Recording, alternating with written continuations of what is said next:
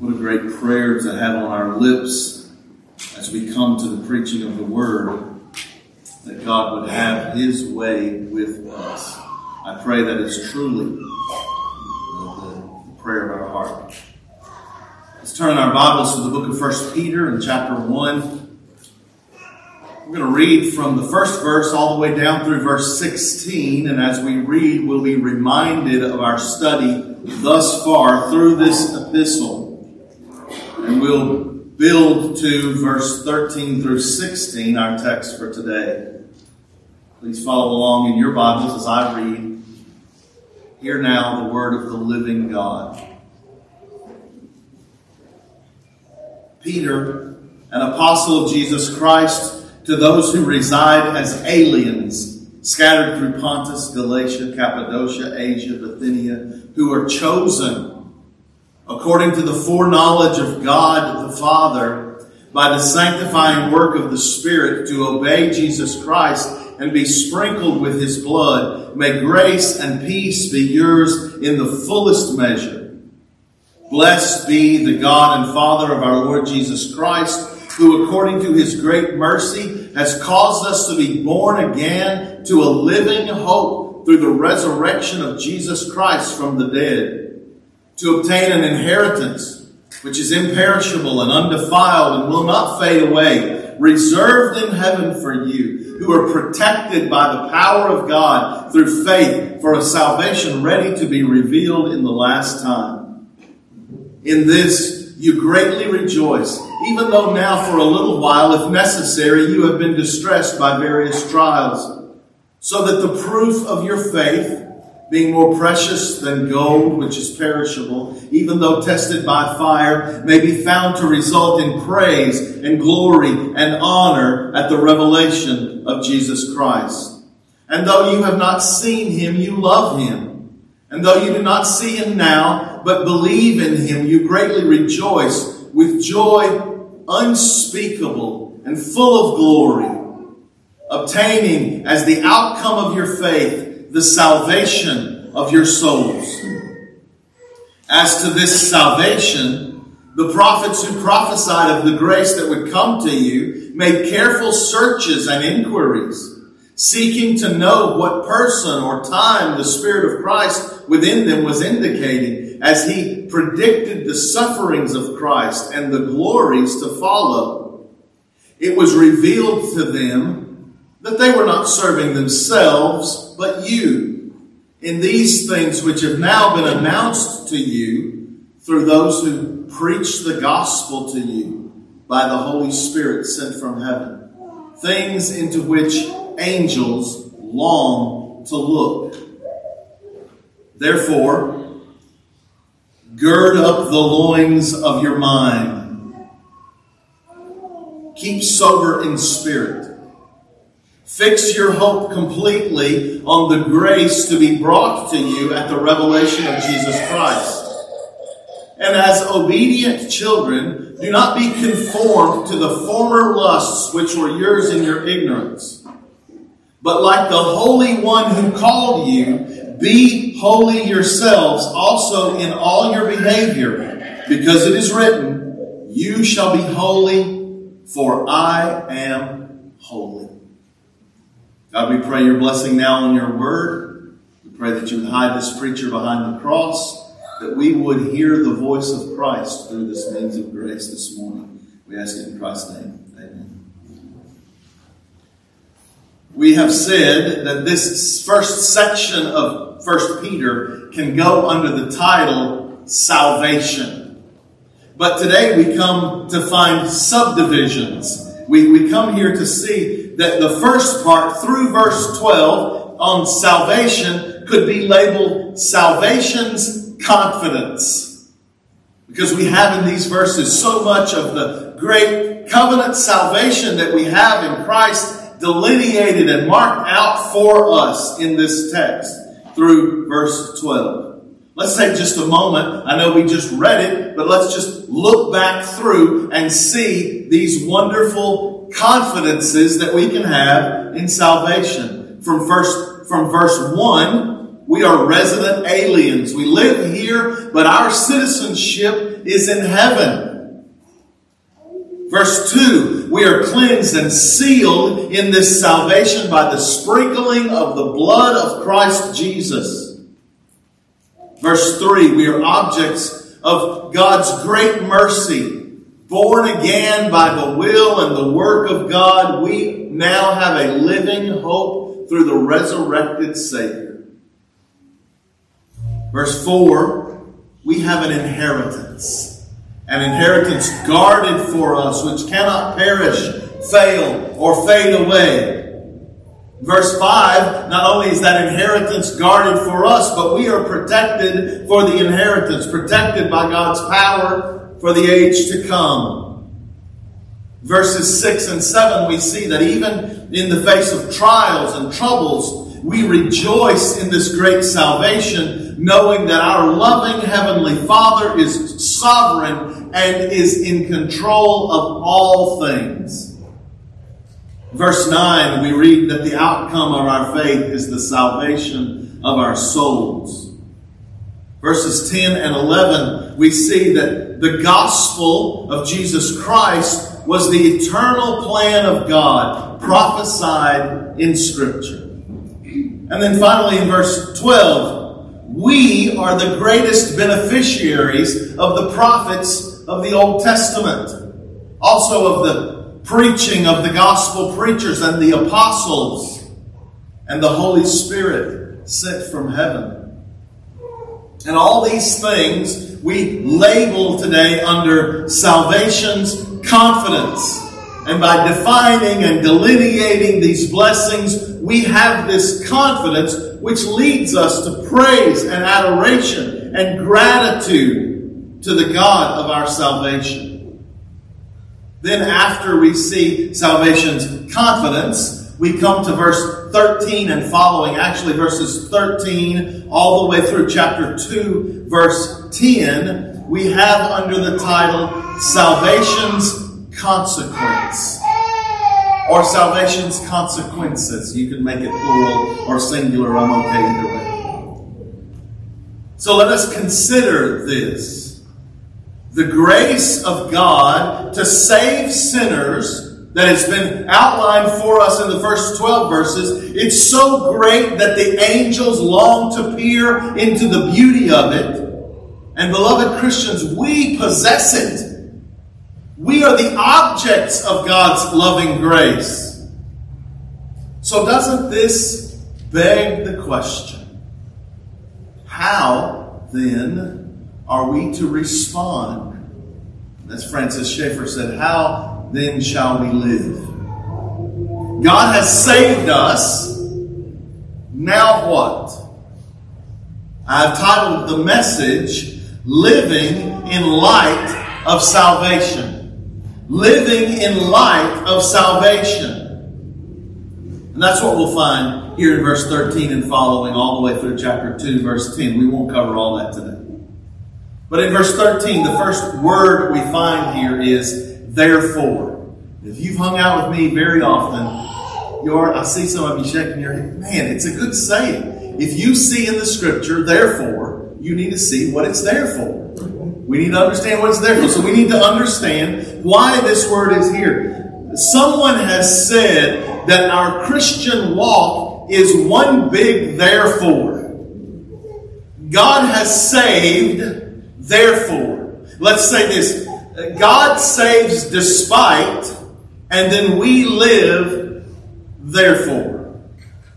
Therefore is an important word. It means in consequence of, or as a result of. I mean, it's a conjunction. It adds things together, but as a result of, or as a consequence of, because of God's salvation, because God has brought salvation, causing us to be born again, what is the result of that? What is the outcome? God saves, therefore, what? What are the consequences of salvation? As we look here and we see the consequences of salvation, the therefore part, we need to be warned of a danger. The danger is that we want to jump to the therefore part. If we jump to the therefore without the stuff that comes before, we will be in danger.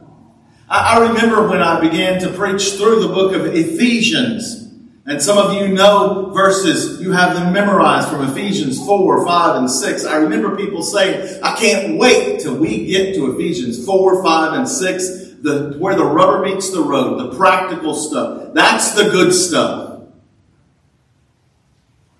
But we needed Ephesians 1, 2, and 3 to prepare us for Ephesians 4, 5, and 6. We needed what came before to prepare us for the therefore.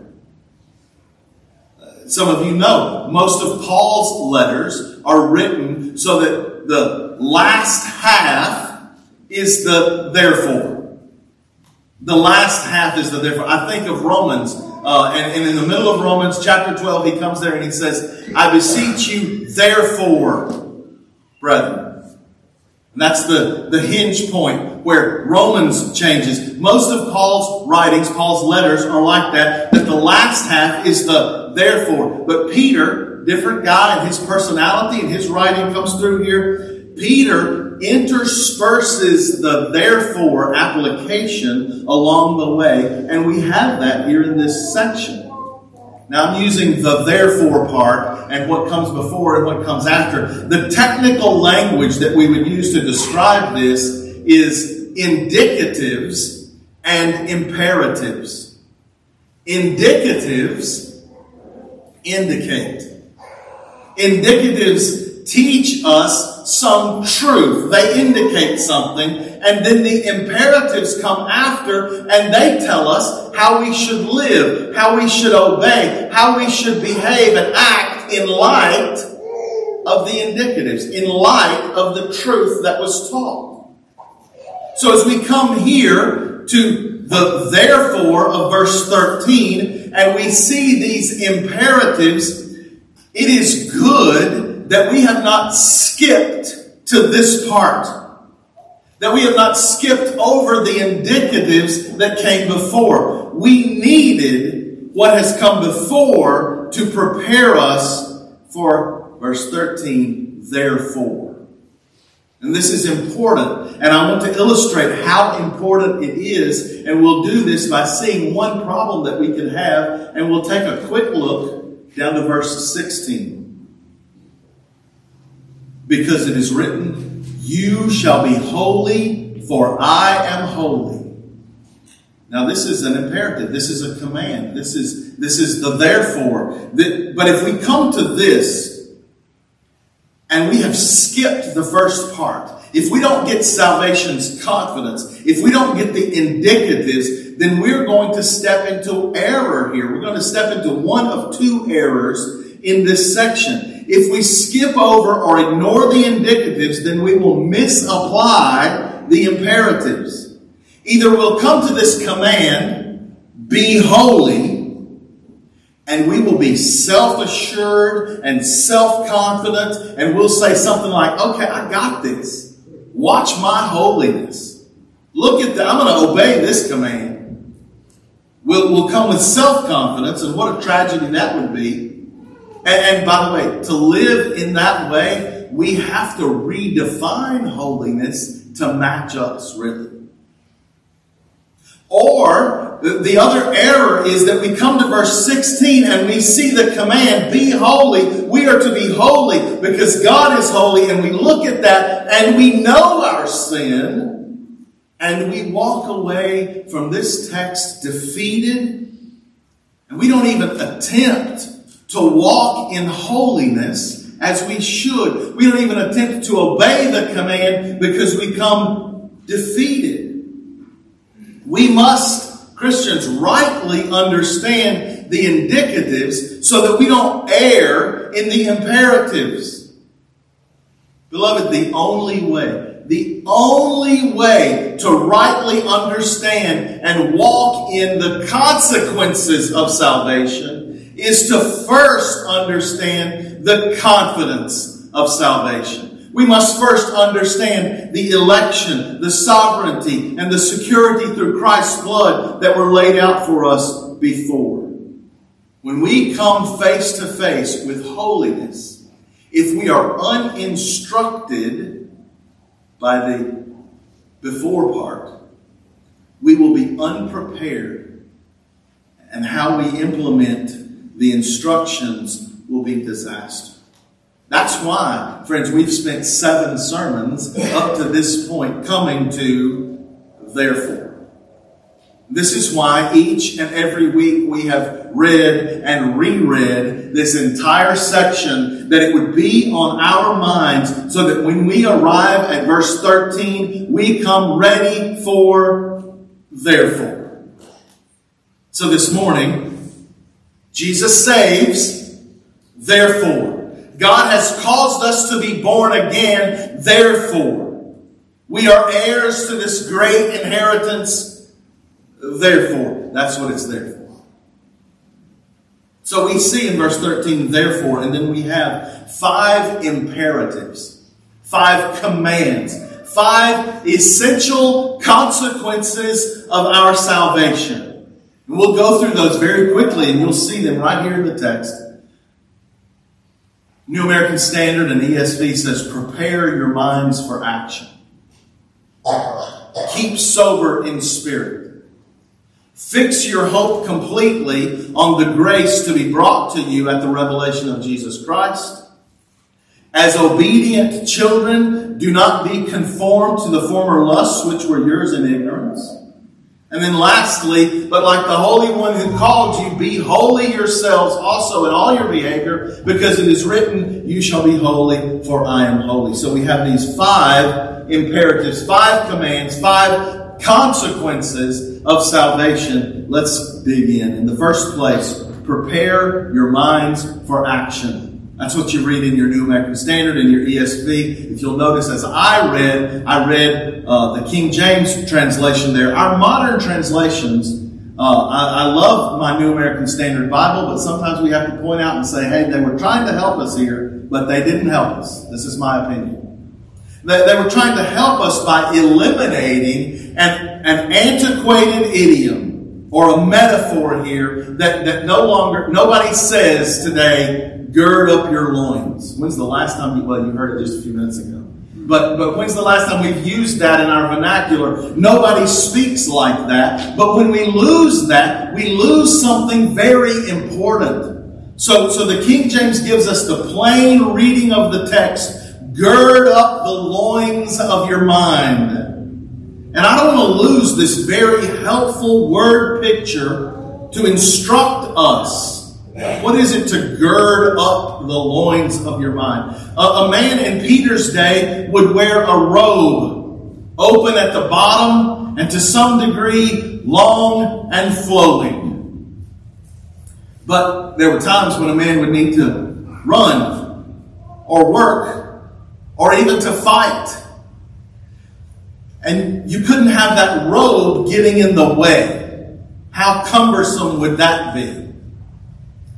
So they would grab the loose ends of this garment and tuck them into their belt.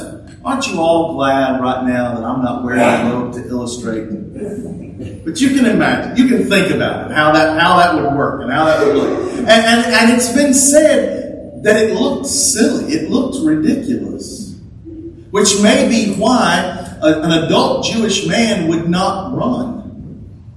That was considered an embarrassment for an adult Jewish man to run. He would have to gird up the loins of his garments, and it would be an embarrassment. But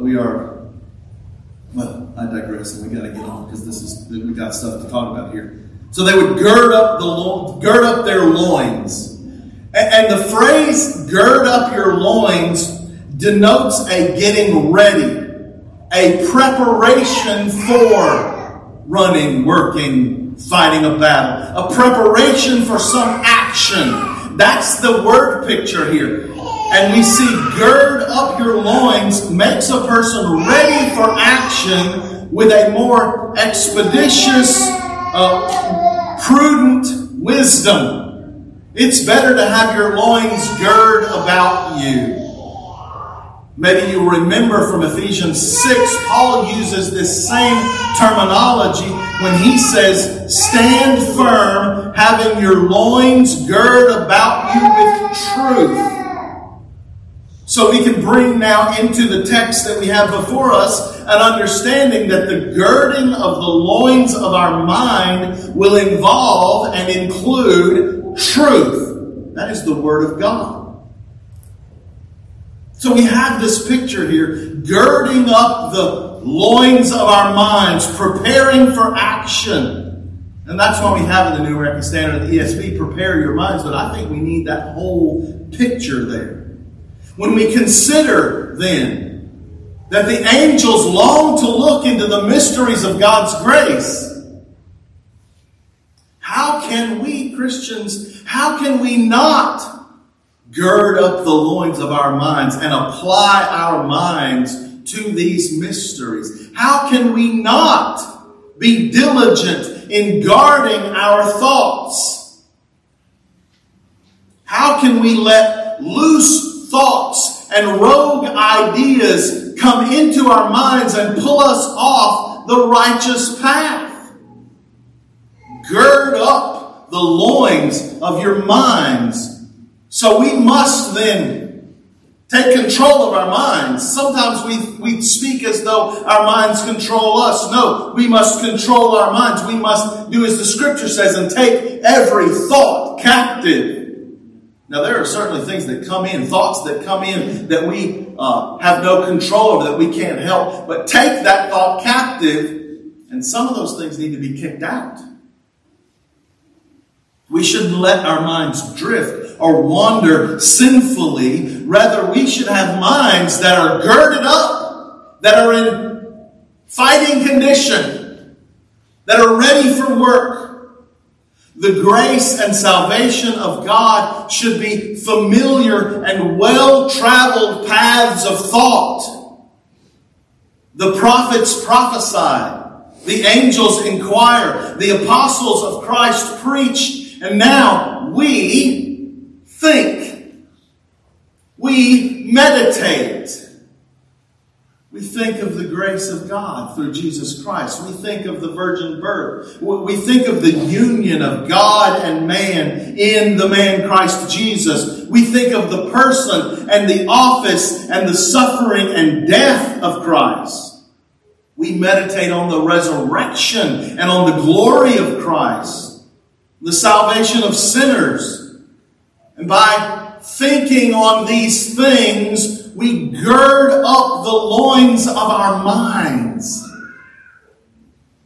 Gill says of the girding of our minds that it may be expressive of the readiness of believers as pilgrims and travelers for their journey toward the heavenly country, and to run the race set before them, and also to do every good work according to the station they are placed in, to serve their Lord and Master Jesus Christ in whatsoever He calls them to, and to wait for His coming.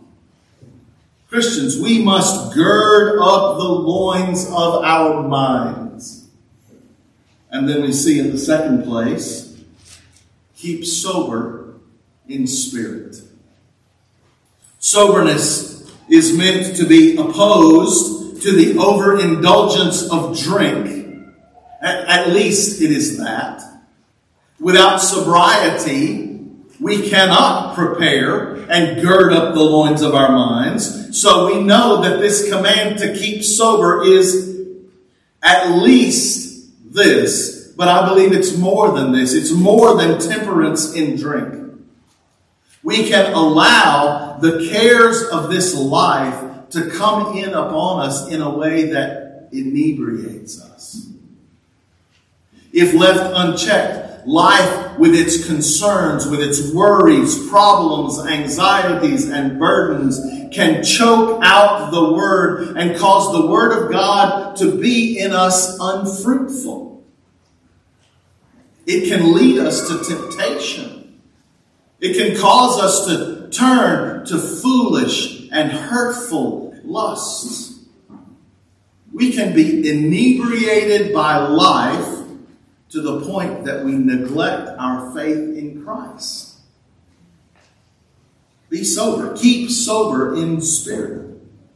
One pastor added that the danger here also includes being intoxicated with errors and false doctrines, which lull men to sleep and render them incapable of serving Christ and His church, and they turn their heads from faith to fables and are contrary to the words of truth and soberness.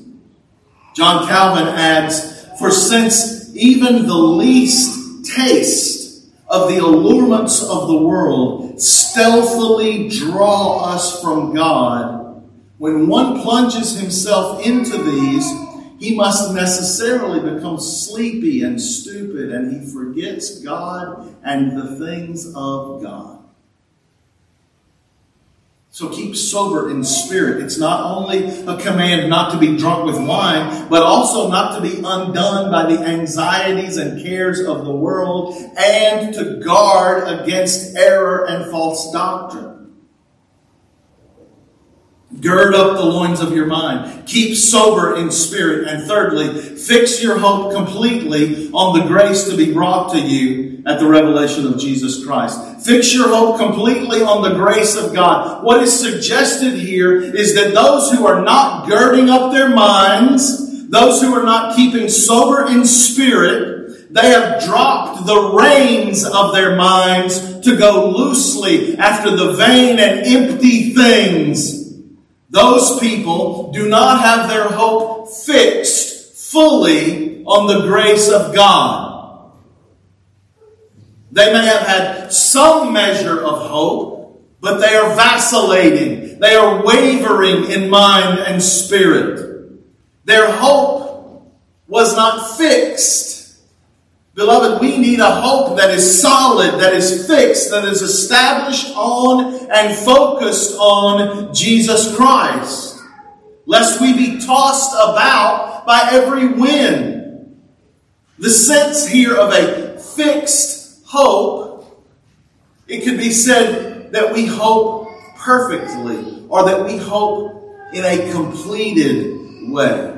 Not being put to sleep by the trappings of the world, but perfectly awake, perfectly fixed on Christ, having a perfect hope. Our hope drawing from and resting on that new life to which we were born again. Salvation's confidence. Hebrews 6 instructs us in this same way, and we read there, "We desire that each one of you show the same diligence so as to realize the full assurance of hope until the end, so that you will not be sluggish, but imitators of those who through faith and patience inherit the promises." May it be our prayer that God would give us a faith that is sincere and steadfast, that He would give us a love that is honest, and a hope without hypocrisy, fixed on His grace, fixed on Christ. Our hope fixed on God's grace, electing grace, redeeming grace, justifying grace, pardoning grace, adopting grace. Salvation is all of grace. And it is all in Jesus Christ. And our hope is fixed then on Him. In Him, His grace is made fully known. We have a righteousness apart from the works of the law. We have eternal life. We have the gospel given to us as a way to eternal life, pointing us to Jesus Christ. And all the grace of the gospel brings us to rest comfortably in this hope fixed on Him. Before we leave this, we should say that some versions, some ancient versions, instead of grace, having your hope fixed on grace, read joy, having your hope fixed on joy. So this is instructive about joy to us and how the fountain of our joy is so closely related to the grace of God. Gird up the loins of your minds. Keep sober in spirit. Fix your hope fully on the grace of Christ. And then consider fourthly, verse 14, as obedient children, do not be conformed to the former lusts which were yours in ignorance. As obedient children, or as children of obedience. This does not mean that we are made children by our obedience. Obedience does not make us children. We are children of God by the grace of adoption. And we are regenerated by God, being brought to faith and repentance. To obey Him in those things is of grace. And we've put off. We put off the old man. We leave behind, it says here, those former lusts. Those former lusts, what formerly motivated us, what formerly drove us, no longer has any power over us. What formerly controlled you as a lost person, Christian, now does not control you. And we must not give ourselves over to those old desires. They have no power, but sometimes we give power. This directive, do not be conformed to the former lusts. This is in keeping with Romans 12:2, where we're commanded, do not be conformed to the world. Being conformed to the world is the same as being conformed to the lusts of the world. This conforming, when you are conformed to the world, when you're conformed to these lusts, it means that you give in to the indulgence of these sins, that you make room for them in your life, that you live and walk in these lusts and in sin. But Christians, notice, these lusts are rightly called former lusts. Former lusts. Because we no longer walk in darkness. We served those lusts in our lostness before we were regenerate. When we walked according to the course of this world. But now, that way of life, and we really should say that's no way of life, that's a way of death. But that way is now former to us. Now those things are a matter of conviction of sin. They used to be what we boasted about. Now they're a matter of conviction of sin. Now they're a matter and a source of shame. Shame for our old lives. We were ignorant. We were foolish. We were slaves to sin.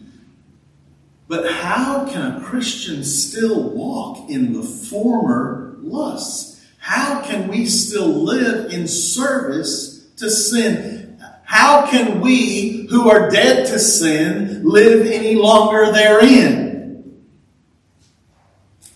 John Gill again reminds us that it is fitting and proper for a Christian to deny ungodliness and worldly lusts. Do not walk as you did before. Scripture tells us you did not learn Christ in this way. Fifthly and finally, like the Holy One who called you, be holy yourselves also in all your behavior, because it is written, you shall be holy, for I am holy. Be holy. Now this is not a command to find in ourselves an inherent holiness. Christian, whatever holiness we might have is only an alien and imputed holiness, that all glory for it belongs to God. We are only enabled to this consequence of salvation because of the confidence of salvation in Jesus Christ. Be holy is listen, be holy is a command of Scripture for all people, including lost people. But we recognize that the lost man is utterly incapable of obeying that command. Christian, you are not incapable. You are capable. You are able through Jesus Christ. We are children of God by faith in Jesus Christ, born again to a living hope. Therefore, we ought to be obedient children, to resemble God in holiness and purity. Just as it should be the aim for every child to honor and obey and imitate their parents, so every child of God is to honor, obey, and imitate our Heavenly Father. I love telling young boys, now the goal is for you to be like your daddy. I love saying that because number one, it's true. And number two, it should give a father confidence, and it should give a father a sense of responsibility in how he's living. And it should mark out for that young man, I see now the goal. So sometimes we grow up, we don't know the goal, right? What's the goal? How do you become a man? Well, be like your dad. That's the goal. Well, if we instruct our young boys to be like their father, if we instruct young girls to be like their mother, then how can we not say, as Christians, we are to be like our Father? Every child of God is to honor, obey, and imitate our Heavenly Father. Calvin, when speaking of this quotation that Peter uses here, be holy for I am holy, he says this. He quotes a sentence which has been often repeated by Moses. For as the people of Israel were on every side surrounded by heathens, from whom they might easily adopt the worst examples and innumerable corruptions, the Lord frequently recalled them to himself, as though he said, you have to do with me. You are mine. So abstain from the pollutions of the Gentiles. Be holy, for I am holy. This is the end, brothers and sisters, to which we are called. This is the goal for the Christian life. Holiness. This is the will of God for you. Your sanctification. And what is sanctification? And increasing in holiness. God has set us apart. He's called us out of the world. We are, as we read earlier in the text today, in the scripture readings today, we are a peculiar people for Him.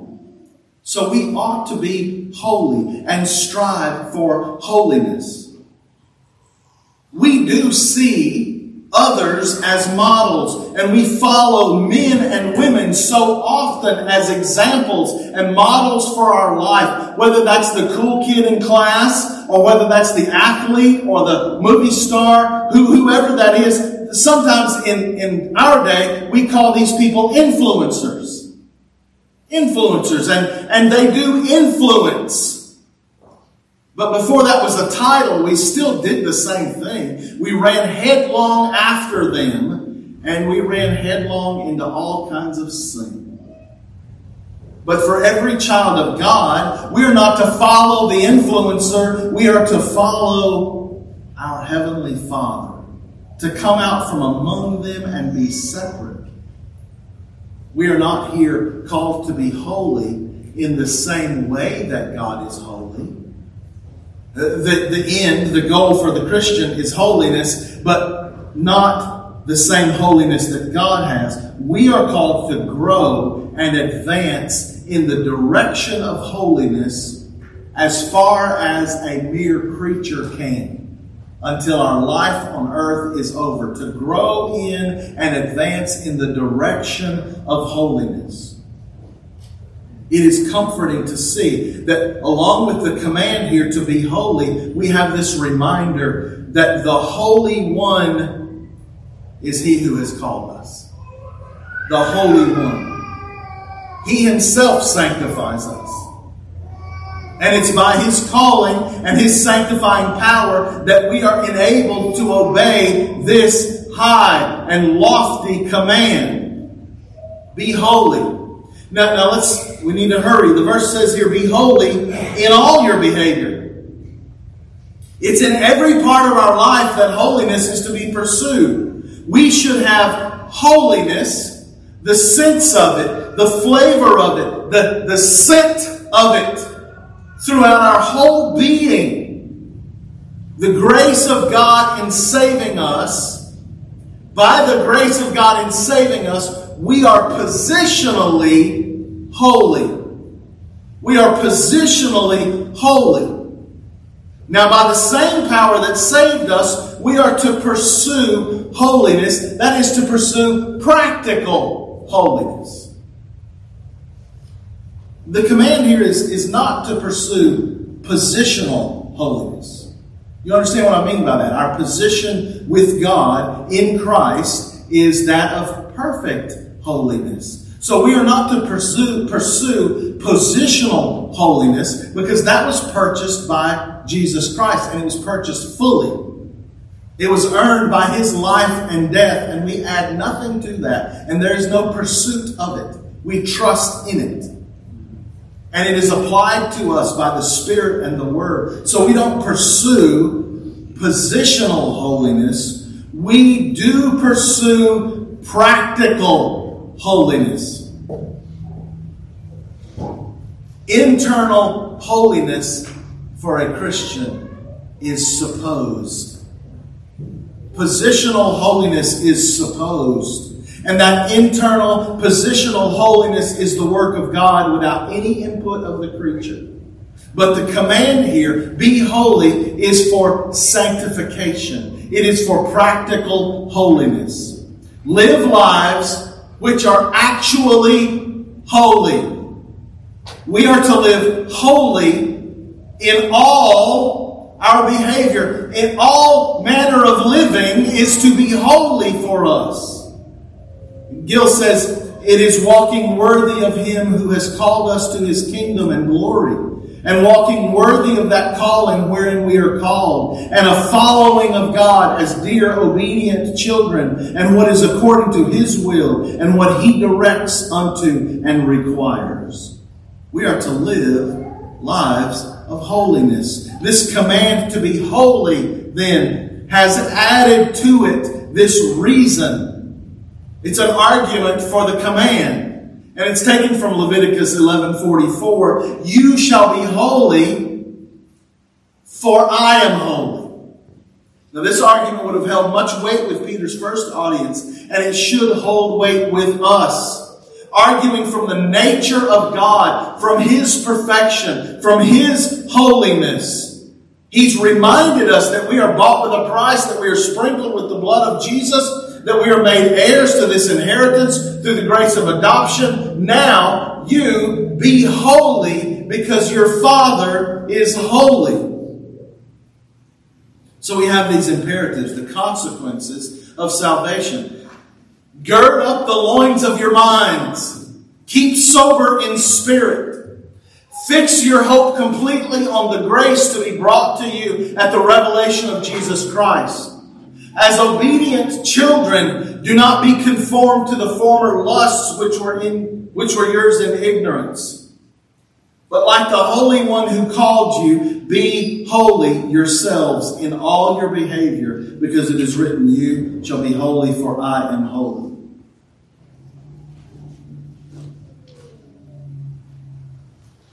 Though holiness equal to God can never be attained by a creature, so far as we are capable of it, we should pursue it. Beloved, I fear too often that we measure our holiness by some other standard.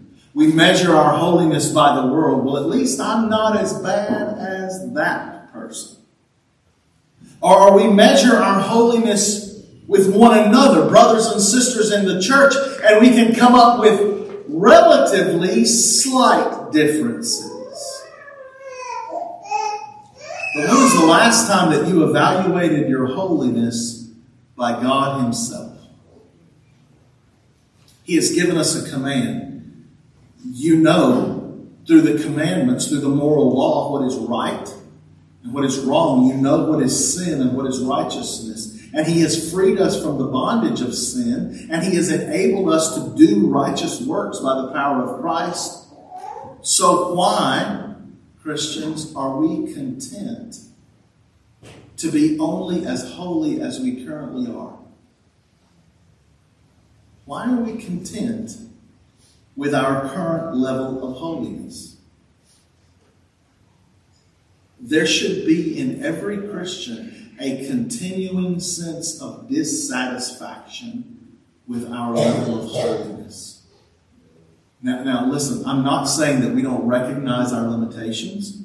I'm not saying that we don't celebrate our current victories over sin. I'm not saying that we walk around depressed because we are dissatisfied. But we cannot become content with our holiness that we have today, with only that much holiness. We must strive to advance in holiness, to progress in holiness, until the day that our holiness is made perfect in heaven. Now think about it. What other area of life do we see some growth, some advancement, some movement, and we say, that's enough, no more is required?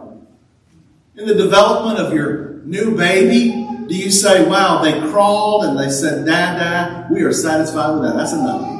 No more growth, no more maturity, no more advancement required. Our children grow and they go to school and they're educated.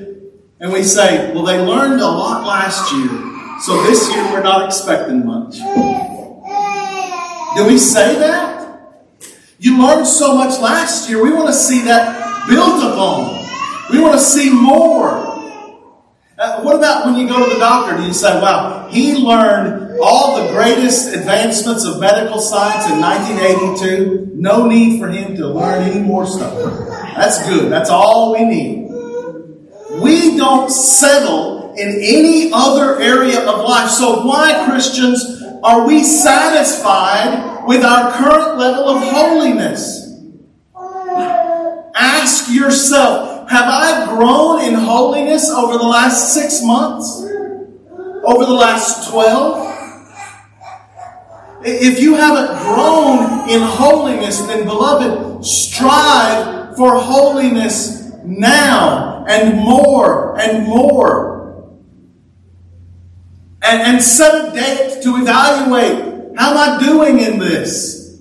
This is a measurable thing. Do I have more victory over that besetting sin than I did last year?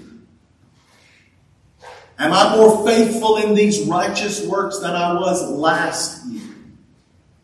Am I applying myself to the means of grace in the body of Christ more now than I was? And when we evaluate and we do see that there is growth, when we do see that there's advancement in holiness, don't quit.